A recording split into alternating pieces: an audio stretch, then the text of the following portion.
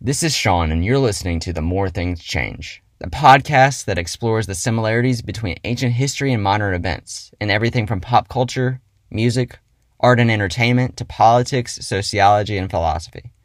So let's dig through history and hear the stories that reveal just how similar we all really are. Who really killed John F. Kennedy? Did Paul McCartney die and get replaced by a body double? Is the government actually run by lizard people with mind-controlling powers? We've all heard outlandish conspiracy theories like these. Maybe from the crazy aunt or uncle, or maybe from that coworker, but also maybe from a friend who we respected and thought knew better. The Merriam-Webster Dictionary defines a conspiracy as a theory that explains an event or set of circumstances as the result of a secret ploy by usually powerful conspirators. These conspiracies are actually pretty common in American culture. In fact, in 2015, in the Washington Post, John Sides wrote that around 50% of Americans believe in some sort of conspiracy theory. So why do so many people believe in these fantastical conspiracies? In the scientific journal Current Directions in Psychology Science, British psychologist Karen Douglas noted that the people who believed in conspiracy theories can be grouped into three categories: those that desire understanding and certainty, those that desire control and security, and those that desire to maintain a positive self-image. All these things are pretty typical of human nature. In the 1940s, Abraham Maslow researched the optimal environment and conditions for human growth and contribution to society. He wrote about it in a paper called A Theory of Human Motivation and created a pyramid that showed the hierarchy of human needs. Safety, belonging, and self-esteem, the three desires that Douglas noted about those who believe in conspiracy theories, all appear on the Maslow hierarchy of needs. With the advent of social media, conspiracy theories are more widespread than ever. One major player in the modern conspiracy community is QAnon, a group of far-right theorists. They have speculated that the coronavirus is all an elaborate ruse created by Bill Gates to force vaccinations laced with a hidden microscopic tracking device.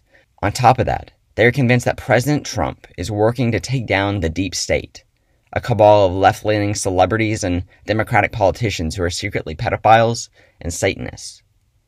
All the information they receive comes from a mysterious and anonymous account known as Q on a highly volatile social media website, 8chan. Perhaps millions worldwide believe in these conspiracies, though they have been completely debunked numerous times. But conspiracy theories aren't just a modern creation. They were perhaps just as common in ancient civilizations as they are now. For example, the Knights Templar are often the subject of many modern conspiracy theories, but even in the 13th century, there was speculation on their true purpose. The Knights were a monastic order, also known as the Poor Fellow Soldiers of Christ and the Temple of Solomon. Their purpose was to guard Christian pilgrims and protect the Holy Land during the Crusades. Although the Knights took a vow against having worldly possessions, the Knights Templar still managed to make a fortune and become one of the richest organizations in medieval history. Because of their riches, many ordinary peasants and workers of the time speculated that the Knights had a secret objective. Perhaps they were in league with the Pope to protect sacred artifacts like the Holy Grail or the Ark of the Covenant. Or maybe they were plotting to overthrow the Pope. That might explain why he hunted them down and sentenced them as a group to death as heretics. But as you may have guessed, none of that speculation was true.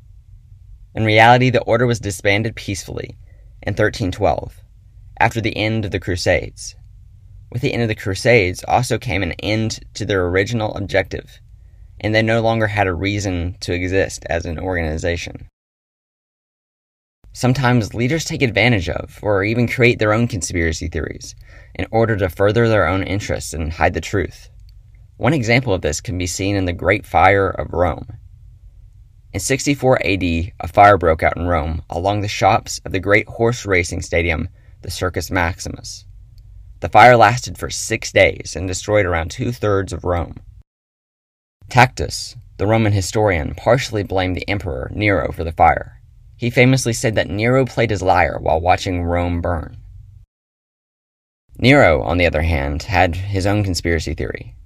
PBS writes that Nero blamed the fire on an obscure new Jewish religion sect called the Christians, who he indiscriminately and mercilessly crucified. During gladiator matches, he would feed Christians to lions. The Roman people didn't know any better and completely bought into this conspiracy. Both modern and ancient conspiracy theorists learn to play to human emotion, whether that be fears and uncertainty, or simply the feeling of belonging to something. Conspiracies, no matter how crazy, keep people coming back. It's a continuous loop of negativity and what-ifs that we try to remedy by just having more information. It's important to remember these principles when we're doing everyday things like talking to friends and family or checking social media, because before we know it, we could turn into that crazy aunt or uncle ourselves. Thank you for listening, and join me next time as I explore the connection between the leadership style of the pharaohs and Caesars and Donald Trump. If you have any recommendations for story ideas or just want to give me feedback, email me at themorethingschangepodcast@gmail.com.